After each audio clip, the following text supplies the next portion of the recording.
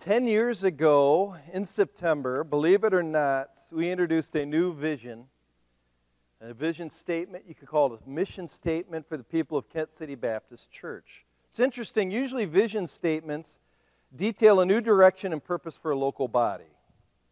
But did you know the New Testament always had a very clear mission and purpose statement for the churches? We try to devise new things, but really Matthew 28 always has told us to go and make disciples. That's our purpose.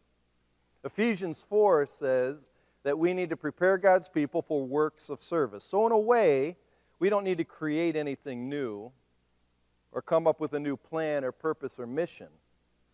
The mandates are clear, but the question is, as we go and make disciples, and as we serve, what kind of attitudes, what kind of outlook should we as a church have? What kind of people do we need to become? So that's what our vision statement really focused on. So 10 years ago, our answer that was arrived at by our leadership team is that we want to be a church that is daring enough to believe God and obedient enough to share. You've probably heard this throughout the years.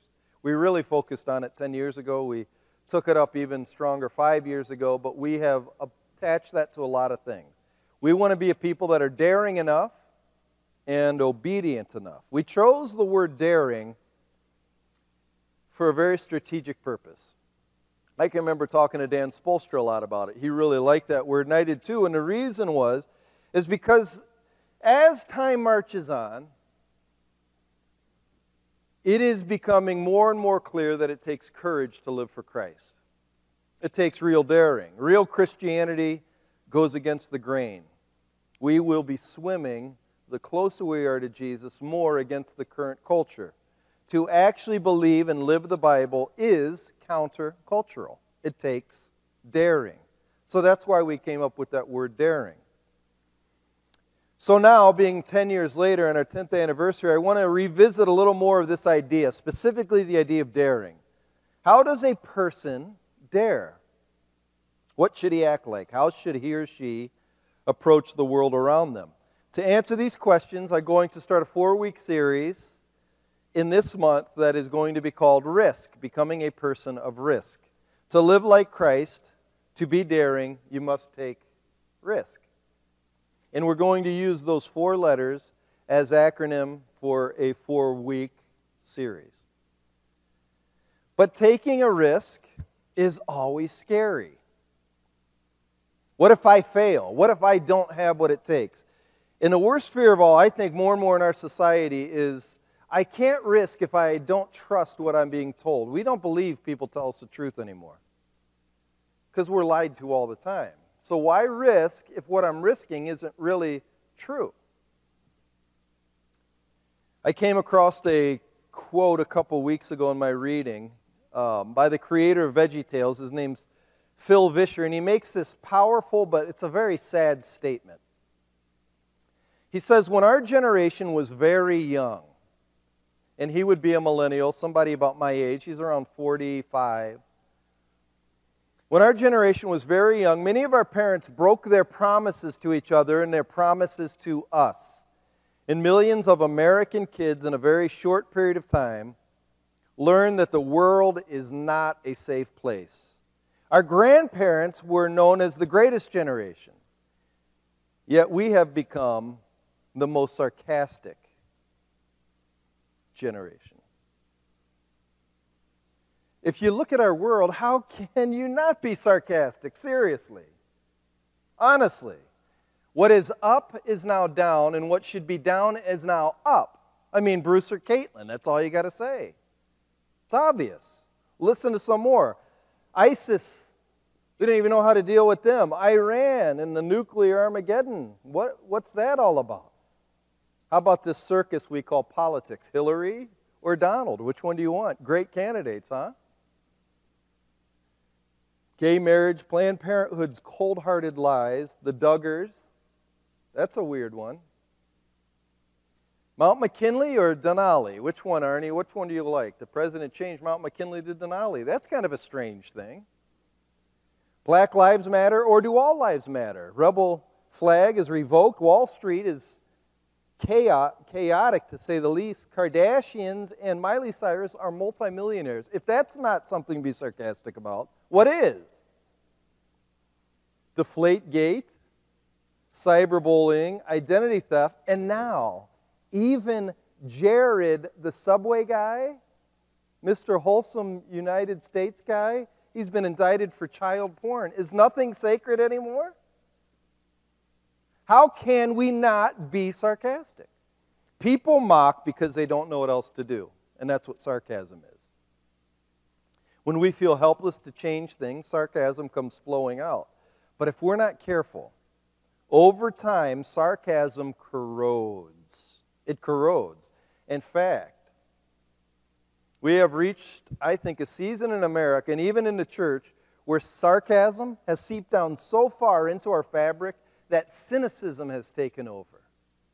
It has become, in my view, our shared perspective on reality. We're cynical. One writer says, cynicism stems from disappointment. Cynical and faithless people were not always like that. Jeff Bridges, the actor, writes, they've been hurt. They're sensitive. And their cynicism is a shell protecting this tiny, dear part that's deep down inside of them that's still alive. But cynicism's protection is really what it is. My question for you is, are you cynical? If you've been hurt by the world, which I know we all have, I want to speak to you today who still have that small part alive. I want to speak to that part because it's in there. As the old camp song goes, it only takes a spark to get that fire going again. Josh is one of your favorite songs, right? He would cry by the campsite. It only takes a spark to get a fire going.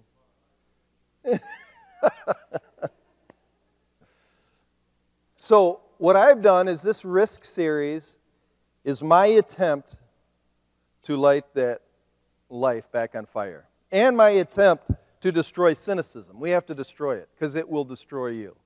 Cynicism's dangerous. So I'm really appealing to the cynic inside of you. Mr. Cynic, and I can hear that stubborn fear, arms crossed, asking the question when I brought up risk, why should I risk?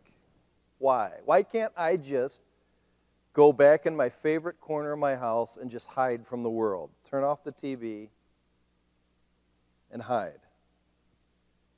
It's simple. It's because of who you are.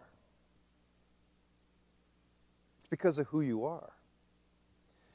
That is what this week we're going to talk about, is who you are. And that's what R stands for, is you need to remember. We need to be brought back to who we are. I think we've forgotten. And to do that, I'd like you to turn to 2 Corinthians chapter 5, what we read from before we took communion. But I just want you to look at one little verse, verse 20. And from this verse, we need to reclaim what I think many of us have lost. We need to reclaim this. This is going to be a simple message. I'll just be straight up. And the reason why it's simple is because to reclaim what we've lost, you got to make it easy. Because this is so important. I'm going to read it, and then I'll give you context, and we'll just work through the words. Verse 20 just says this. We are, therefore is alluding to everything before. We are therefore Christ's ambassadors. As though God were making his appeal through us, we implore you on Christ's behalf, be reconciled to God. The key is we are Christ's ambassadors. What is the context? Let's just talk about the context of this verse. This verse is surrounded by some of the greatest verses in Scripture. It's the story about the warfare that's waging right now between a sinful earth and an incredible God. And because of our sin, damage and destruction has done something to us and our world. It's really ruined it. But there's an answer, and the answer is called, if you look in verse 18 and 19, and even in 20, this word is a big word. It's reconciliation. The answer is reconciliation. Listen to verse 19. Verse 19 says, God was reconciling the world to himself in Christ, not counting men's sins against them, and he has committed to us the message of reconciliation. This word reconciliation is one of those big religious words. It is often found floating or lightly cascading off the tongue of a priest or a pastor, and they say the word like this, reconciliation. It's one of the, it's a very pious, holy word. We need to be about reconciliation. What in the world is he talking about? I remember when I was a kid and I'd hear that word, and it really, I never knew what is this? Reconciliation is not a holy word, it's a great word. It means restoration, to bring back to what it was in its former self, to bring peace. The cool Hebrew word is shalom. All things are right again. But reconciliation means God has initiated a process of bringing wholeness and relationships and peace back through the death of his Son. And it's now a reality. Because of Jesus' arms stretching, reaching from God to sinful man, he has brought us together. And that's called reconciliation. That's what it's all about. And this process is it's now. It's happening now. Listen to what one college student writes. It's interesting. He's talking about the cynic. All right, the cynic sees the problems and longs to change them, but doesn't know how. There's not enough money. Bless you. There's not enough money. Wow, that was a sneeze, Bertha. Wow, that was good. Let me go back to that. And please don't sneeze again, Bertha. We'll have to escort you out. All right. The cynic sees the problems and longs to change them, but doesn't know how. There's not enough money. There's not enough laws. Do we choose lumbermen or do we choose the spotted owl? Do we sacrifice education for law enforcement? Do we axe a space program or do we axe welfare, paper or plastic? Who has the wisdom to know the answers? That's nice, but in the long run it doesn't matter. Everyone dies, and then what's the use? But is this really the final word? Is cynicism the logical conclusion for those with the eyes to see that all is not perfect? What if this hypothesis is false? What if, through some unforeseen event, accident, experience, or something else entirely, the cynic gets a hint that he was wrong? What if God exists? A perfect God who really does love everyone. A God who is not willing that any should perish. A God that did that. If he does exist, which I believe he does, that's why I think you've come to church, because I think you believe he exists as well. As it says here in verse 19, reconciliation is not just real, but things are now changing. They're being brought back to what they originally were. And this change of reconciliation, of peace, begins with you. It begins with you. And it begins with a new identity God has given you. He's given you a brand new identity. God begins by restoring and recreating us. Believers who have been saved by grace. If you were here all of last couple months, we talked about grace is received by faith. If you believe that Jesus died on the cross and rose again for you and accept that by faith, He has sent you His Holy Spirit. You are now in His grace. His life is on the inside of you. And the whole point is to restore you back to what He originally wanted you to be. It's amazing. That's what reconciliation is all about. But listen to now what He's restored you to become. This is your new identity. And I just want you to look at two words. The first two. We are. We are. I want to make this simple, and I want you just to focus on those two words this up. We are. They don't seem like much, but they say so much. We are. These two words pack a punch. The words we read in the Bible are from God Himself. They are God-breathed. And this is saying something from God about us. Our staff had a very interesting discussion last Tuesday during our staff meeting.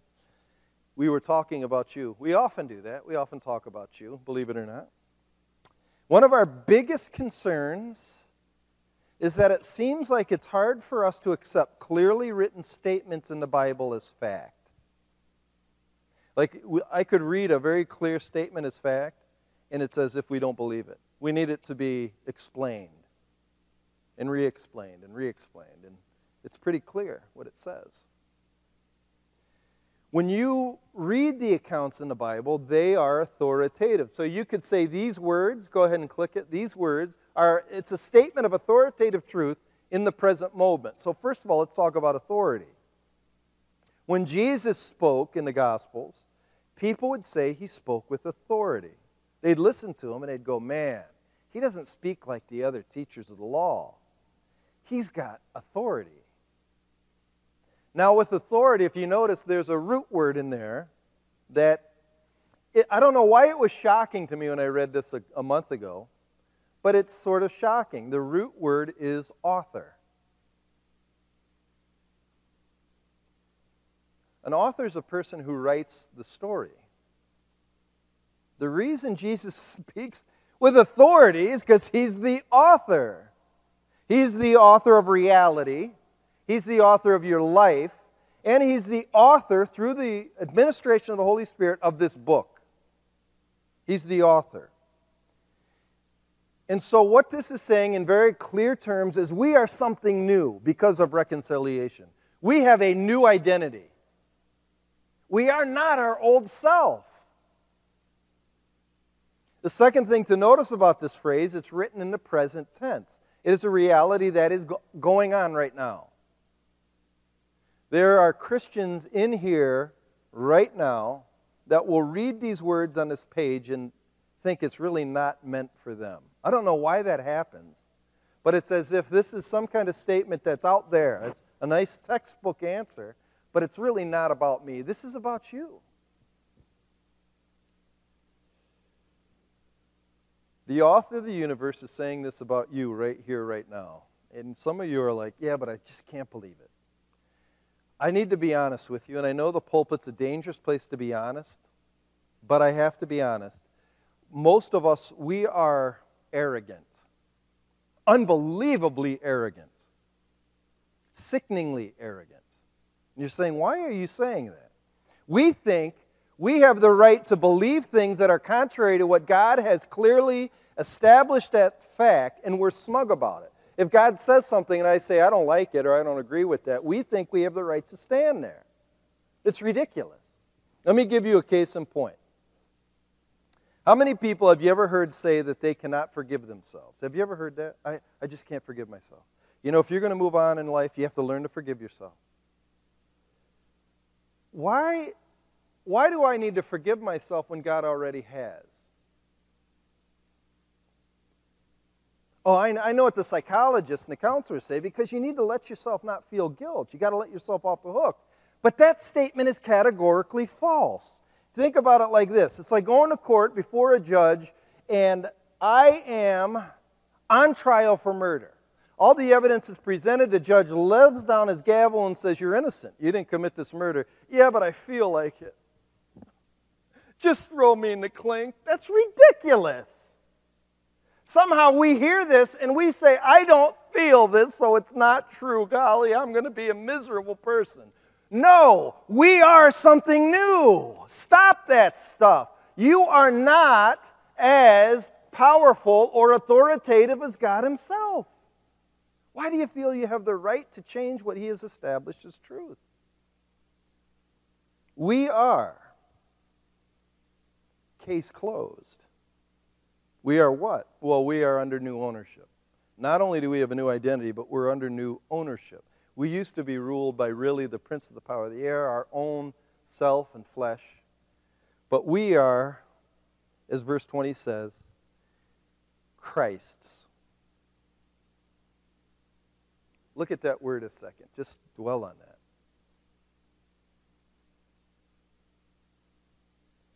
We are Christ's. Some of you, sadly, have even forgotten who Christ is.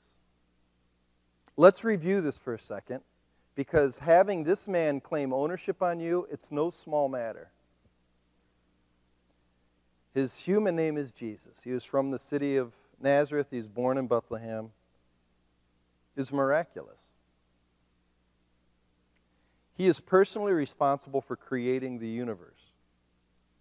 He's responsible for creating the world and the Atlantic Ocean. He is king over every single king on the earth. He can tell violent storms to behave, and they do. He terrifies Satan and his pack of wild demons. They're terrified of him. One time he got into a scrap with 2,000 of them, just by a mere word, threw them in a bunch of pigs, and they ran off the cliff, and they were scared to death of this man. He can fish without a hook. He just uses his words, and they catch his fish. He can make the most sophisticated medicine out of mud. Has anybody come up with any kind of medicine that can make a blind person see? Just put it on their eye, rub it, and they can see. All he does is spit in the ground, take some mud, puts it on the ice, says wash it off, and the guy can see. It's kind of incredible to me. He rose up from the dead. As I was thinking about what it means to be owned by this man, to be called his friend, I first of all go to stories about my brother, but you've heard too many of my brother Don's stories, so I was thinking of another story that really has captured my attention. I'm a pro golf fan. I like pro golf. It relaxes me to watch. Bill, isn't it relaxing to watch some good golf? And this past year is exciting because there's a new up-and-comer. His name was Jordan Spieth, a sharp guy, 21-year-old guy from Texas.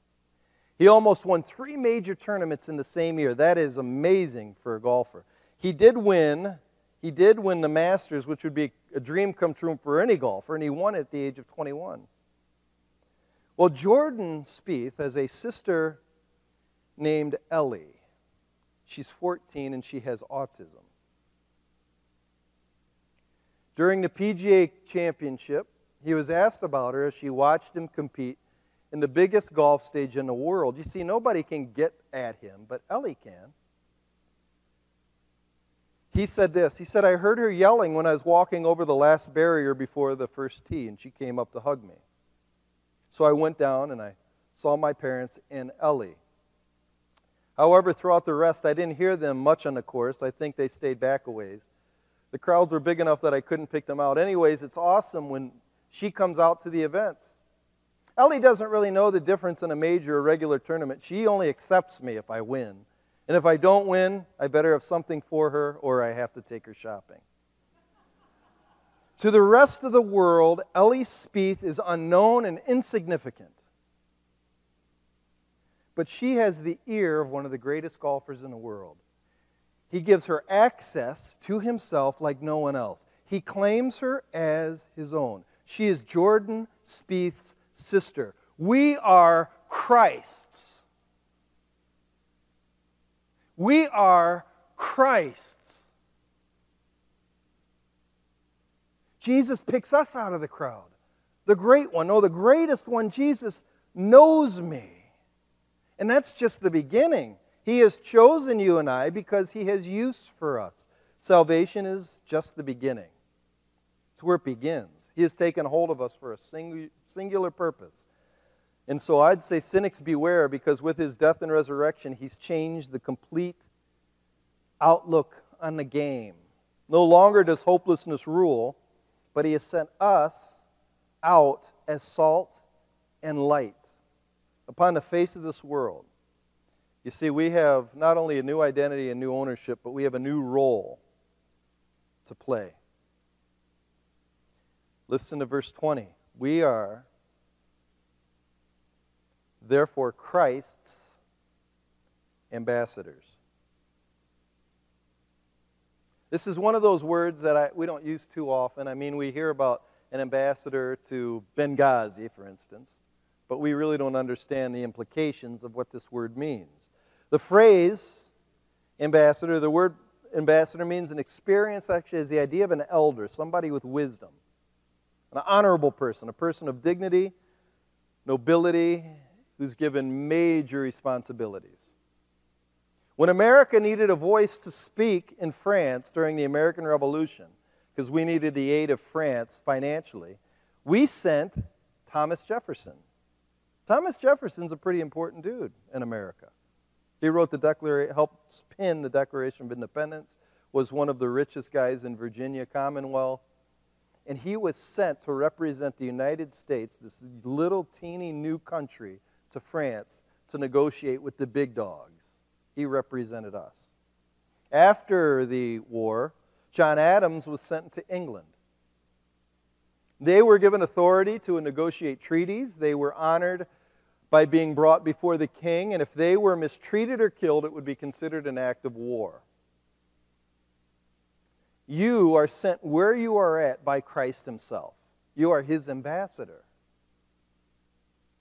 You represent him. You can negotiate peace for him. You bring honor and dishonor on his name by the way you act and behave. We represent Christ to a world that desperately needs him. Look at the rest of verse 20. Verse 20 says, "We are therefore Christ's ambassadors, as though God were making his appeal through us." He's appealing to the world to be reconciled, and he's using us. He's using us to do this. So our job is to make an appeal, to be reconciled to the one the world is at war with. But in order to make an appeal, you got to really hear this one. In order to make an appeal, you have to be appealing.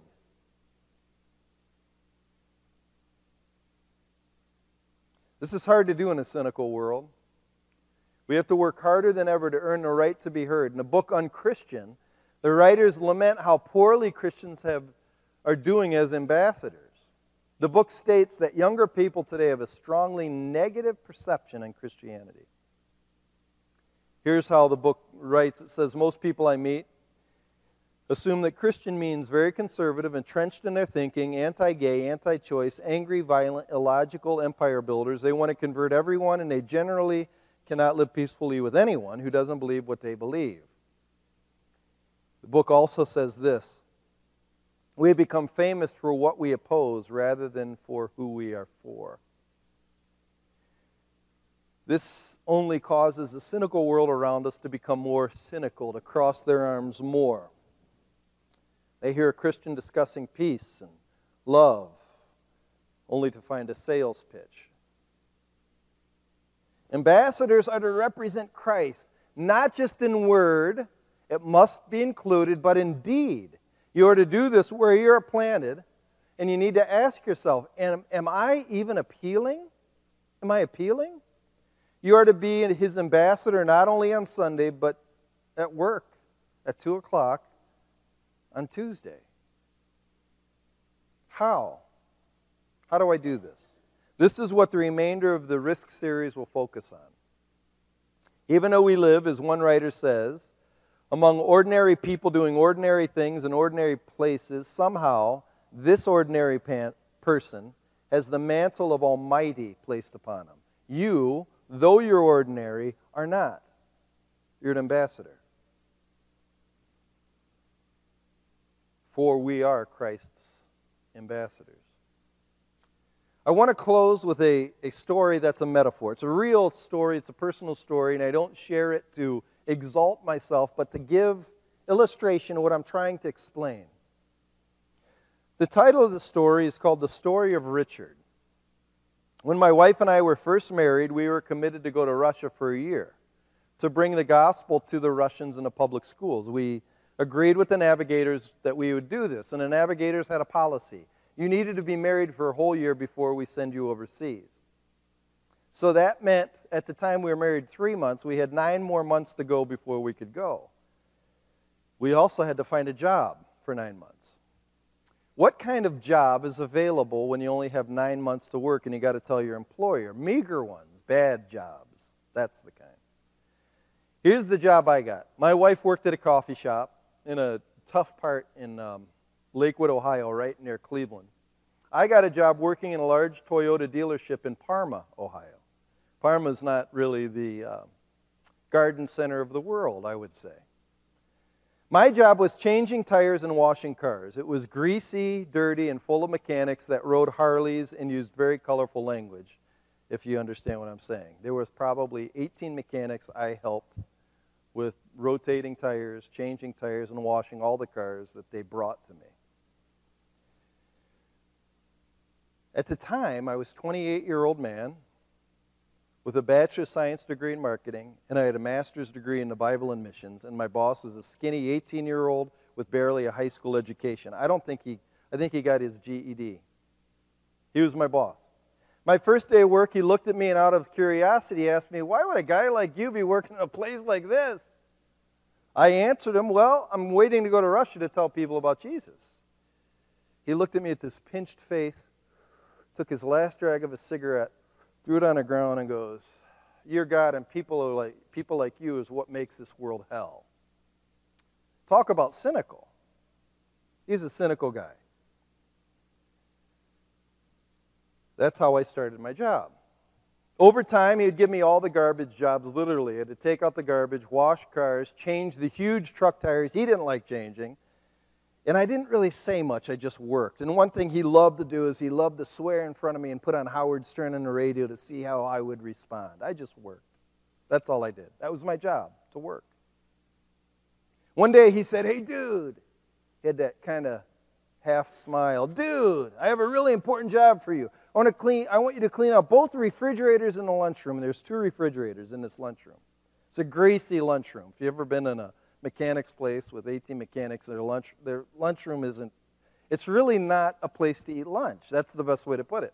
They had 2 refrigerators. One wasn't so bad. The other one I opened up, and the hair in my nostrils, it burnt. They shriveled up. It had dead deer meat that has been in there 2 years. When you pulled it, it stuck, and then there was blood all inside that was caked on from this deer meat, and it stunk. So what I did, he laughed. He goes, "Oh, I'll see you in a little bit, man," and walked out. And so I'm like, I know how to fix this. I went and I got the power washer, power washed everything. Man, I scrubbed it down. I took this, metal shovel and threw it all away, washed the floor, everything. He came in an hour later.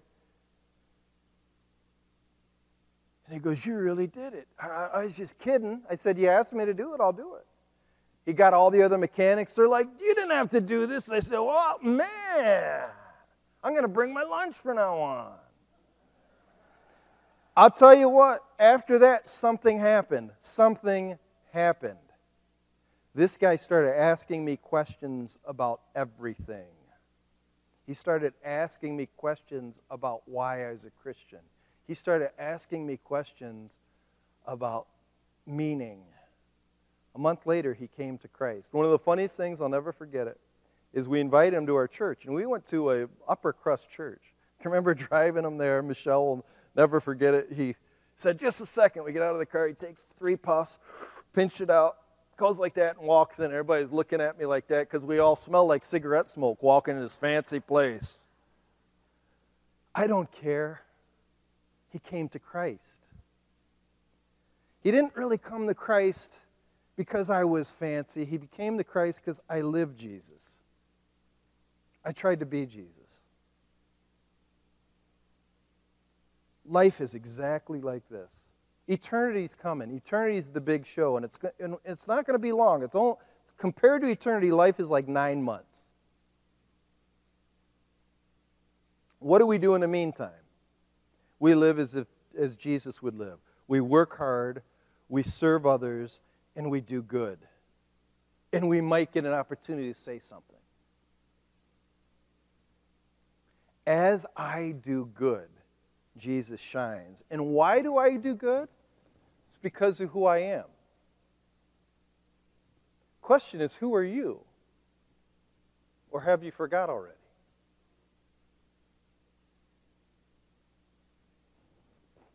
Let's pray. Dear Lord, we thank you for this day. We thank you for the clear teaching of Scripture. It's so clear. We are Christ's ambassadors. Help us, Father, to be this. Help us to risk and start living like Him. In Christ's name we pray. Amen.